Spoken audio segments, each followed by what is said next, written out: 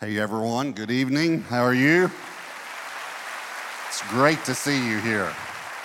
I'm glad you're here, and I want to tell you as your pastor how proud I am of you that you're here, that you're giving the first of your year to the Lord. When I look and see that it's completely full and that we're in overflow at the South Lake campus and some of the other campuses, it just excites me tremendously. So I'm glad you're here. Thank you very, very much. Well, we have someone very special with us tonight. Franklin Graham is the president and CEO of the Billy Graham Evangelistic Association and also Samaritan's Purse. You probably know about Samaritan's Purse, but you might not, but it is one of the largest missionary organizations in the world. They do the Christmas shoebox thing. Some of you have probably done that. This year, over 11 million shoeboxes were given to children in 113 countries. And this last year, Franklin went to every state capital, all 50 state capitals, and held a prayer meeting on the steps of all the state capitals, and they had 178,000 people in attendance, and 9,000 people accepted Christ. So,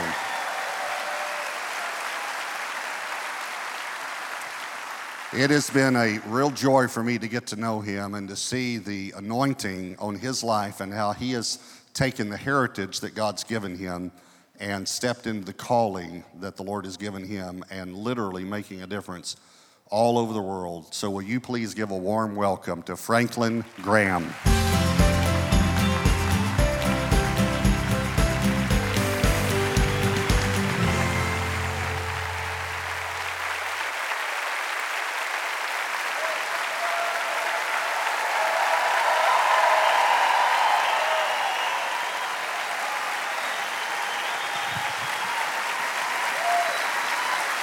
Thank you.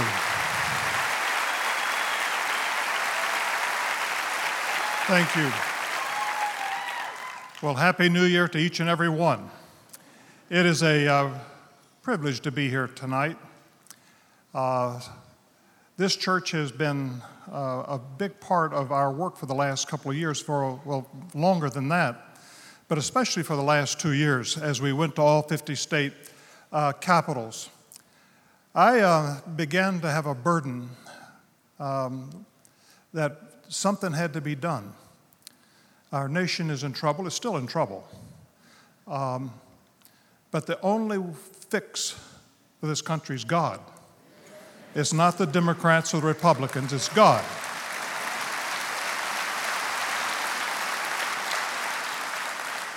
And so as I began to think about what could be done, God just laid it on my heart that we should go to the capitals to pray. But as I began to think about who could help me do this, there was only one person that came to my mind. And I'd known him over the years, and he was a member of your staff.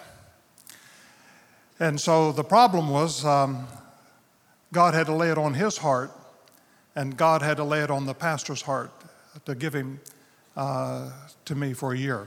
It was actually 2 years. And Lawrence Schweishgood, I called him. I said, Lawrence, here's what God has laid on my heart. I need somebody to be the quarterback of this, going to all 50 state capitals, because you have to pull the permits. It's not an easy job. It's a lot of work to go and get the permits, and then to go and then actually go to all 50 state capitals. And so when I called Lawrence, he said, Franklin, it's interesting. He said, our pastor the other day was talking about something that needs to be done these next few years, and let me pray about it. He called me back. He said, Franklin, I've prayed about it, but I need to talk to my pastor. And he said, let's see what God does. Well, about a week or so later, he called me. He said, Franklin, my pastor says that I can do it. And so Lawrence was a huge help. And to go to these 50 states, I don't know if it's ever been done before. But I remember the first state we went to Des Moines, Iowa. And this is January, I think it was January 5. So it had snowed several days before. It was a clear day, about 16 degrees, I think, earlier that morning. And snow on the ground. And NBC News, Haley Jackson had interviewed me that morning. She said, "How many people do you think will be here?"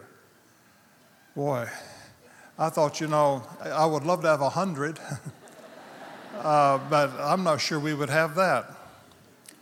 And I remember as we pulled up to the Capitol, there were, 2,000 people or so standing in the snow. But they didn't come to hear me. They came to pray. And every capital that we went to, people came to pray. And we were in the snow. I remember once we were in Missouri, Jefferson City. And it rained. It rained for 3 days. And prior to us coming, and then the day we came, it was pouring rain. This isn't a drizzle. It wasn't a mist. I'm talking about just a downpour. And I thought, nobody will be out here in this rain. About 3,000 people standing in the rain. Many of them did not have umbrellas. They just stood there. They came to pray. And the way we started off confessing the sins of our nation. And I'd have people pray out loud. As God leads you, just whatever you feel the sins of our nation, abortion, same-sex marriage, these are things we haven't done enough for the poor in this country. So much more that we could do. I said, just confess out loud what you feel the sins of our nation. And people would pray out loud. And then I would say, now let's pray, but let's just pray this in our heart. I don't want you to confess your own personal sins, but let's confess the sins, our own sins to God. And we would do that for 4 or 5 minutes. And then let's confess the sins of our father's family. Sins that go back maybe many, many years in our family that no one knows except maybe you or a few family members. And let's confess these to God. And then we would take a moment and I would just give a 3-minute gospel message. I'd say, maybe you're here today and you have never invited Jesus Christ into your heart. I want you to listen to me for the next couple of minutes. And I would give a 3-minute gospel message, 3 minutes. And then I gave an invitation. If you would like to invite Christ to come into your heart, I want you to pray this prayer. Prayed the prayer. And then if you prayed that prayer, I said, I've got some literature I'd like to give you, but I don't have it with me. I said, but I'll send it to you electronically. If you'll pull out your phone and text me right now, 21777, and then text the word decision. We will send to you electronically this material that I'd like for you to have. I'm not going to ask you for anything, but I just want to give you something that would help you to understand this commitment that you've just made. And hundreds every time gave their hearts to Christ. We had about the same percentages of people coming to Christ as we would have in normal one of our crusade meetings. The percentages were about the same. And then I would encourage people to vote. I didn't tell people who to vote for. I didn't endorse any candidates. But I encouraged people to vote. And even if they had to hold their nose, vote. And so we went to all 50 state capitals. I remember when we were in Jefferson City in the rain, where it poured rain. Afterwards, I was soaking wet, and we were driving back to the airport, and there was a truck stop that had a McDonald's in it. Boy, I said, let's go get a quarter pounder of cheese. So we pulled into McDonald's, and here came this lady on a walker. She was wet. She said, "You're Mr. Graham, aren't you?" I said, "Yes, ma'am." She said, she gave me her name. She said, I'm 93 years old. She said, I was there today. My son kept saying, Mama, we got to go back to the car. You're getting wet, Mama. I said, I didn't come out here to go back to the car. She said, I came to pray. We were in Salem, Oregon. You talk about a liberal state, Oregon. Salem, the capital.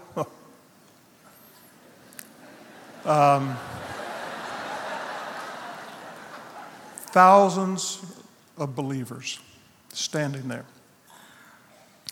And I remember as we prayed, people were confessing the sins of our nation out loud.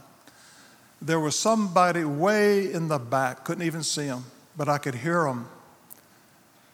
In the name of Jesus. In the name of Jesus. It gave me goosebumps. I thought to myself, God likes that. God likes that, in the name of Jesus. And as we went to all 50 state capitals, I thought after the convention, the Democratic and Republican convention, maybe less people would come, as people would be more into the campaign. Our numbers went up. The crowds didn't get smaller, they were growing. And sometimes people would just stare at you. This wasn't always a Christian crowd, okay? And people would just glare at you. They wouldn't say, kiss my foot. They just looked at you. And I remember we were in Michigan, one of our last cities, and there was an area right not far from the microphone where I was speaking that was where people were sitting in wheelchairs and chairs. And this one lady, I don't know, she maybe in her late 40s, was just standing there, kind of behind where the wheelchairs were. And so she kind of stuck out by herself, and she just glared at me. And she had her arms folded. And I thought to myself, boy, I'll probably hear from her. But she just stared at me. And we went through the prayers, and I glanced up several times, and she was just staring at me. And then when we got to the point where I gave the gospel, she just glared at me. And then we prayed the sinner's prayer. And when my head came back up, her head came back up. And I asked people to text me if you prayed that prayer. And I saw her reach down into the pocket of her jeans, and she pulled out her phone, and she texted the number. People got saved this summer, but you were a part of it, okay? This church was a part of it. All 50 state capitals, this church, you were part of it. And so I'm here just tonight to say thank you. Thank you for your support.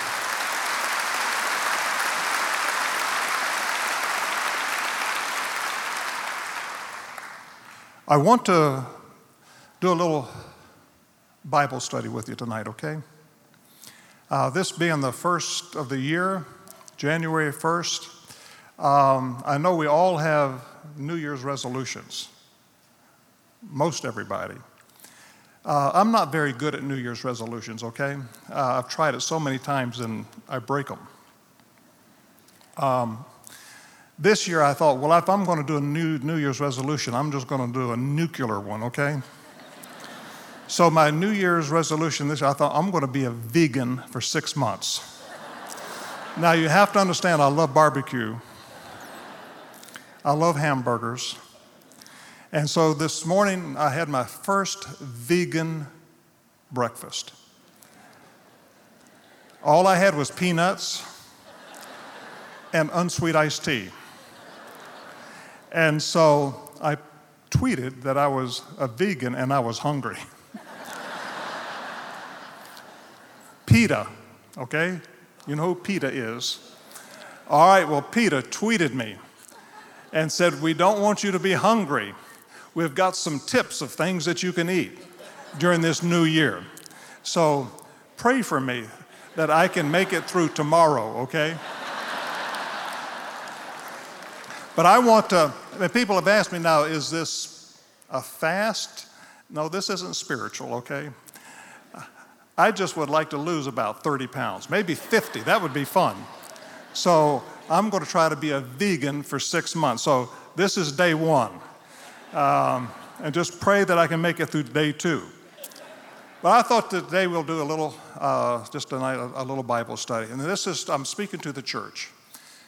And what I mean by the church, there may be some of you here today that you feel that God has been calling you to his service and you've been wrestling with it as to what to do. That maybe you're too young, maybe you're too old, maybe you don't have the training, maybe you don't have the background, but it's all these things are kind of going through your head. Well, I want to look at some scripture, and maybe tonight we can answer, maybe God's word will answer some of your questions, all right? And it's just a simple little outline. It's a C, and it's an E, and it's an O. C-E-O, all right? And we're going to just have a little simple outline. Okay, C. We're going to look at Luke chapter 14. And again, this is the Word of God. I'm going to read it to you. Starting at verse 25, all right? Luke 14:25. Large crowds were traveling with Jesus, and turning to them, he said, if anyone comes to me and does not hate his father and mother, his wife and children, his brothers and sisters, yes, even his own life, he cannot be my disciple. And anyone who does not carry his cross and follow me cannot be my disciple.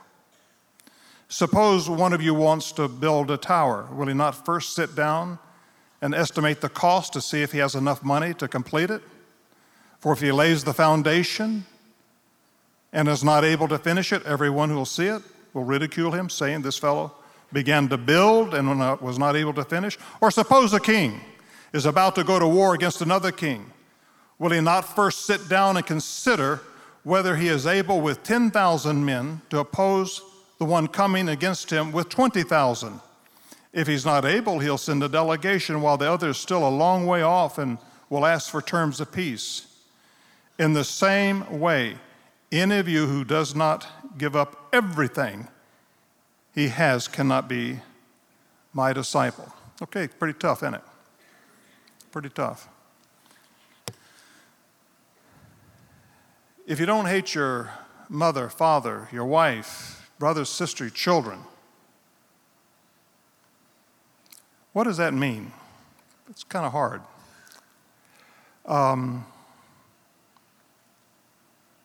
We know that the Bible tells us to honor our mothers and fathers, doesn't it? We're to love our wives. What does this mean?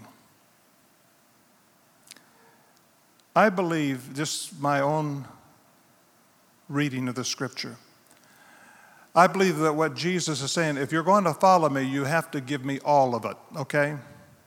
I come first. I don't come second. I come first. Your love for me has to be greater than that of your wife, your mom, your dad, your family, all of your relatives, everything else in this world. Your love for me has to be number one.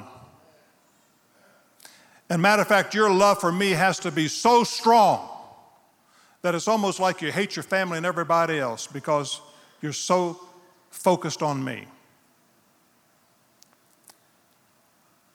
We have to consider the cost of following the Lord Jesus Christ. It's not easy. He said you've got to be willing to carry your own cross. What was the cross? It was an instrument of death.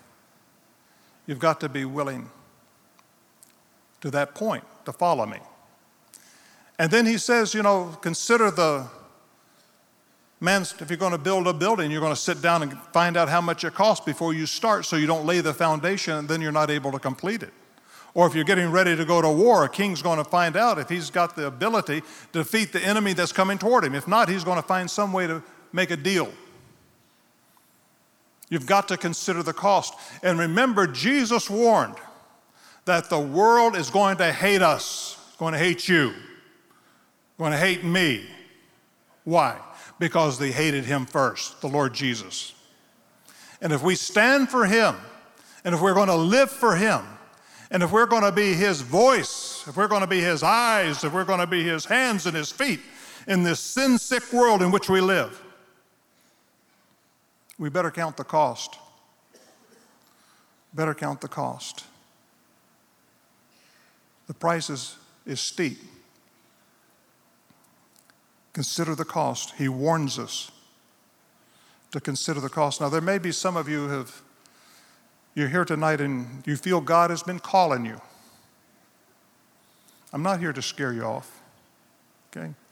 I just want you to consider what God is saying in his word. There's a cost. There's a price to pay. Now, over the years, in the work of Samaritan's Purse, Billy Graham Evangelistic Association, I have met people that have given everything.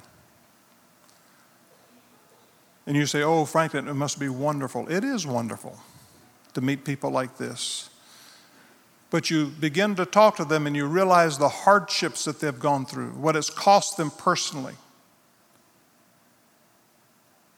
Family members that have died on the field, imprisonment, all kinds of sickness and disease.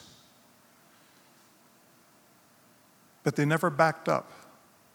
They never ran. They never quit. I remember a missionary once years ago. Well, actually, he was a pastor in Lebanon. He told me, he said, Franklin, never send a missionary unless they are first a missionary in their own country. They have to be soul winners. If they're not a soul winner in America first, they're not going to be a soul winner when they come here to Lebanon. They have to be a soul winner.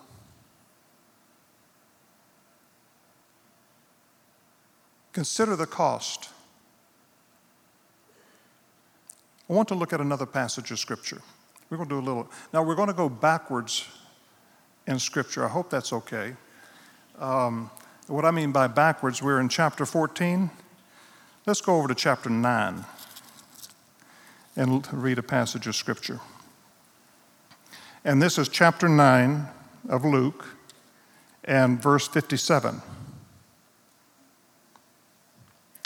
As they were walking along the road, a man said to him, I'll follow you wherever you go. Jesus replied, foxes have holes, birds of the air have nests, but the Son of Man has no place to lay his head. He said to another man, follow me. But the man replied, Lord, first let me go bury my father. Jesus said to him, let the dead bury their own dead, but you go and proclaim the kingdom of God. Still another said, I'll follow you, Lord, but first let me go back and say goodbye to my family. Jesus replied, no one who puts his hand to the plow and looks back is fit for service in the kingdom of God. Just think about this for a second. Here is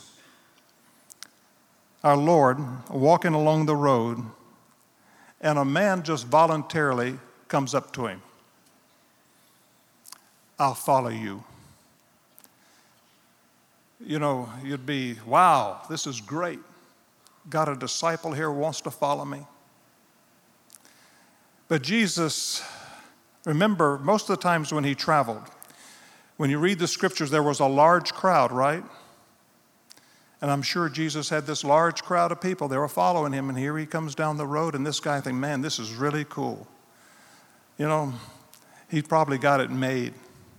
All these people around him, man, it must be nice. They're all calling his name. Jesus, look over here, Jesus. Jesus, how about heal my son, Jesus? And Jesus said, you know, foxes have holes. A fox has a place to sleep. Birds, they've got a nest. They've got a place to sleep. Son of Man doesn't have even a place to lay his head. This guy just disappears. He was there for the wrong reason. I think he was there for the glory. He wanted the excitement of the large crowd. He wanted to be seen. He wanted to kind of stand in the glow next to Jesus. He wanted to feel important, maybe. I don't know. But he just disappears. And then Jesus said to another, follow me. This is the Lord Jesus Christ himself, pointing his finger to an individual. I want you to follow me. Wow, how could you say no? But Father, or Lord, let me go bury my father. Jesus said, let the dead bury their own dead. Now you say, how insensitive could our Lord be? This guy's dad is at the morgue and he's laying there on the slab and Jesus says, like he's indifferent, let the dead bury their own dead. That's not what that means. What this guy was saying was, you know, let me go take care of my father. He's old. And when he dies, then I'll be free. And I can come serve you. And I can follow you. I'm 64, okay? My father's 98. He might outlive me. So, I'm serious. But we have these excuses, okay? Excuses. Let me bury my father.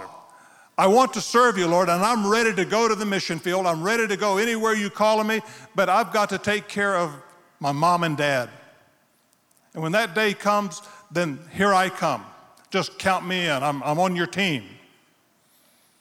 And then here was another one who said, I'll follow you, but I just want to go back and say goodbye to my family. And Jesus says, anybody who puts their hand to the plow, there's no turning back. There's no looking back. And I don't know how many people I've met over the years that have gone to the field or have gone into the church service, gone into the Lord's service somewhere, and all of a sudden they hit a bump in the road and they turn around and they come back. Okay? They come back. It just wasn't what they thought it was going to be. This is serious business. We have to count the cost. There's a price. And the Lord Jesus does not want any excuses. None of this, well, as soon as my father is buried, or let me go back and say goodbye to my family. He doesn't want to hear any of this. He wants you to follow him. So we've got the cost. We've got the excuses. So we have the C. We have the E. Now let's find out what the O stands for.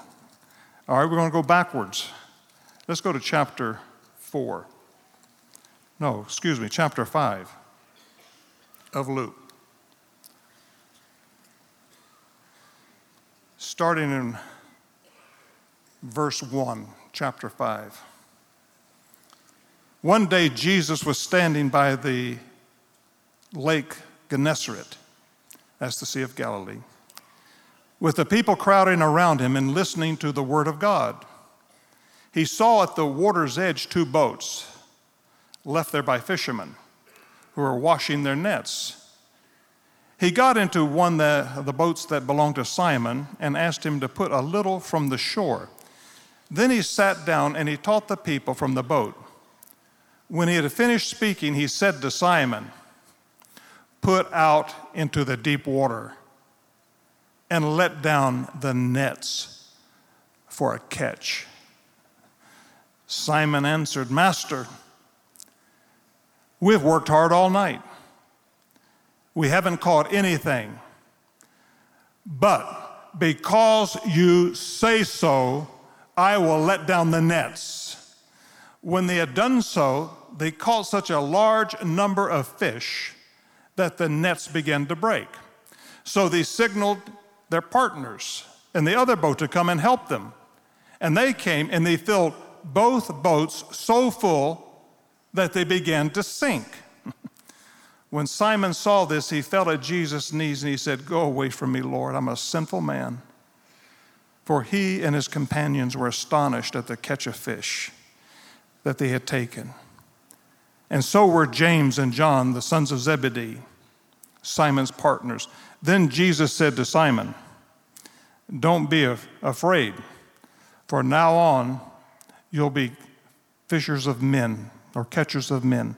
So they pulled their boats up on the shore and left everything and followed the Lord Jesus. They followed him. I have a cabin in Alaska, and it's on a lake. And it's cold water. And so if you try to fish right along the shore, you really don't do very well. If you go out a little bit, just where the water, it's probably about 10, maybe 15 feet deep, and then it just kind of goes off a shelf and it gets real deep. Fish are in that area, okay? So the Lord is there in Galilee, next to the lake, and he's wanting to teach the crowd, a large crowd of people, but they're pushing up against him. So he gets into Simon's boat and he just pushes out maybe like from here to the first row here, just to give himself a little space. And then he sits down in the boat and he teaches the people. And when he's through teaching, he turns to Simon. Simon, go out to the deep and let down your nets for a catch. Lord, we've fished all night. All night. We haven't caught a thing. But because you say so, we will let down the nets. Obedience. God wants obedience. Okay? Obedience. And Simon was smart enough to understand. When he said, let down your nets for a catch, he didn't quite understand it all. He didn't quite get it, but he got this. Because you say so, okay, I'm going to do it.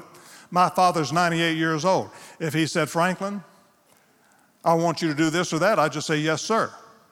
I mean, there's no arguing. If that's what you say, yes, sir. Jesus, Simon, let's go out to the deep and let down your nets for a catch. Because you say so, okay. Now, here's what happens when you obey. When they had a catch, their nets were so full that they began to break. So now they've got a problem. Their nets are breaking. They've got so much blessing, the nets are breaking. Now this blessing is not such a blessing right now. So they call for their partners. They signal to them, we got a problem, get over here quick. They come over with their boat. Now they fill both boats so full with fish, now the boats begin to sink. So much blessing, now the boats are about to sink. And then all of a sudden, Peter understands it's God. And he said, get away from me, I'm a sinful person. And they dragged these boats up on the shore. They're so full. They've never had a catch like this. And they are looking at these fish. And Jesus says, you think this is cool? You think this is great, Simon? I'll make you fishers of men, catchers of men. And they leave those boats full of fish, and they follow him. They follow him. It would have been very easy for them to say, wow, look at what God has done. Look at all these fish. We just can't leave these fish behind. This is such a blessing. We need to clean them. We need to take them to the market. And just think of all the money that we can get for the Lord's work. You think God cared about those fish? He wanted those men. He wanted the hearts of the men. He wanted these men to follow him. He wanted these men to obey him. He can get fish anytime he wants them. It would have been very tempting for these guys to come up with an excuse. Lord, we're busy right now. You've blessed us so much, we're just too busy, right? But no. The Lord said something to Peter that really got his attention. You think this is great? You follow me, and I'll make you fishers of men. We did a lot of work over the years at Angola State Penitentiary in Angola, Louisiana. The warden down there, his name was Burl Kane. He's not there anymore, but Burl was running this prison. It's a 16,000-acre farm prison. Guys, work the cattle, they work the farm, they grow their own food, they raise horses. I mean, it's a prison farm, and it's rough place. Most of the men there are murderers. They go there for a life sentence. They don't get out. And I asked Burl Kane, I said, Burl, do you ever have a person escape? He said, oh, yeah. I said, what's it like? He said, a manhunt is for royalty. He said, there's nothing like a manhunt. He said, it is so exciting. The adrenaline gets pumping. I thought about Peter when Jesus said, you can be a catcher of men, not fish, men. Peter probably went, wow, that is so cool. Catcher of men. God wants you to count the cost. We're here at the first of the year, and we're looking at what God may want us to do with our lives. Count the cost, because he doesn't want any excuses from you. He wants your obedience. Obedience. And he will bless you beyond your wildest imagination. I promise you that. He will bless you. Oh, it will be tough. It can be hard. It can be exhausting. But he'll bless you. He will absolutely bless you. And sometimes you may just say, oh, Lord, hold up on this blessing because we're about to sink. We just got too much blessing coming down the road. But he's God. He knows what he's doing. He wants to get our attention if we'll just obey him. And you may say, Franklin, I'm not a public speaker, and I'm not this, and I'm not that. I'm not the pastor. I can't do all of these things. Well, you let him worry about that. He told his fisherman, Peter. Remember Peter? Always stumbling. Always saying things when he shouldn't say them, right? Always getting in trouble. Stood up on the day of Pentecost, right? Peter, I'll make you a fishers of men, Peter. And those guys left those boats full of fish. Just left them. They left their boats, they left their nets, they left their fish, they left everything. Remember, Jesus said, if you aren't willing to leave everything, you can't be my disciple. And what do they do? They leave it all. They leave it all. And they follow the Lord Jesus. And as we come to this new year, 2017, I don't know what God's going to have you do. You got a lot of young people here in the church. And just want to encourage you to just ask, Lord, what do you want me to do? Be willing to count the cost, but don't give him any excuses. He doesn't want any of that. Doesn't want any excuses. He just wants you to obey him. If he's calling you, okay, if he's calling you, obey him. Just obey him. And then you better hang on, okay? Just hang on. Let's have a word of prayer. Heavenly Father, we thank you for your word. And Father, we thank you for loving us and caring for us.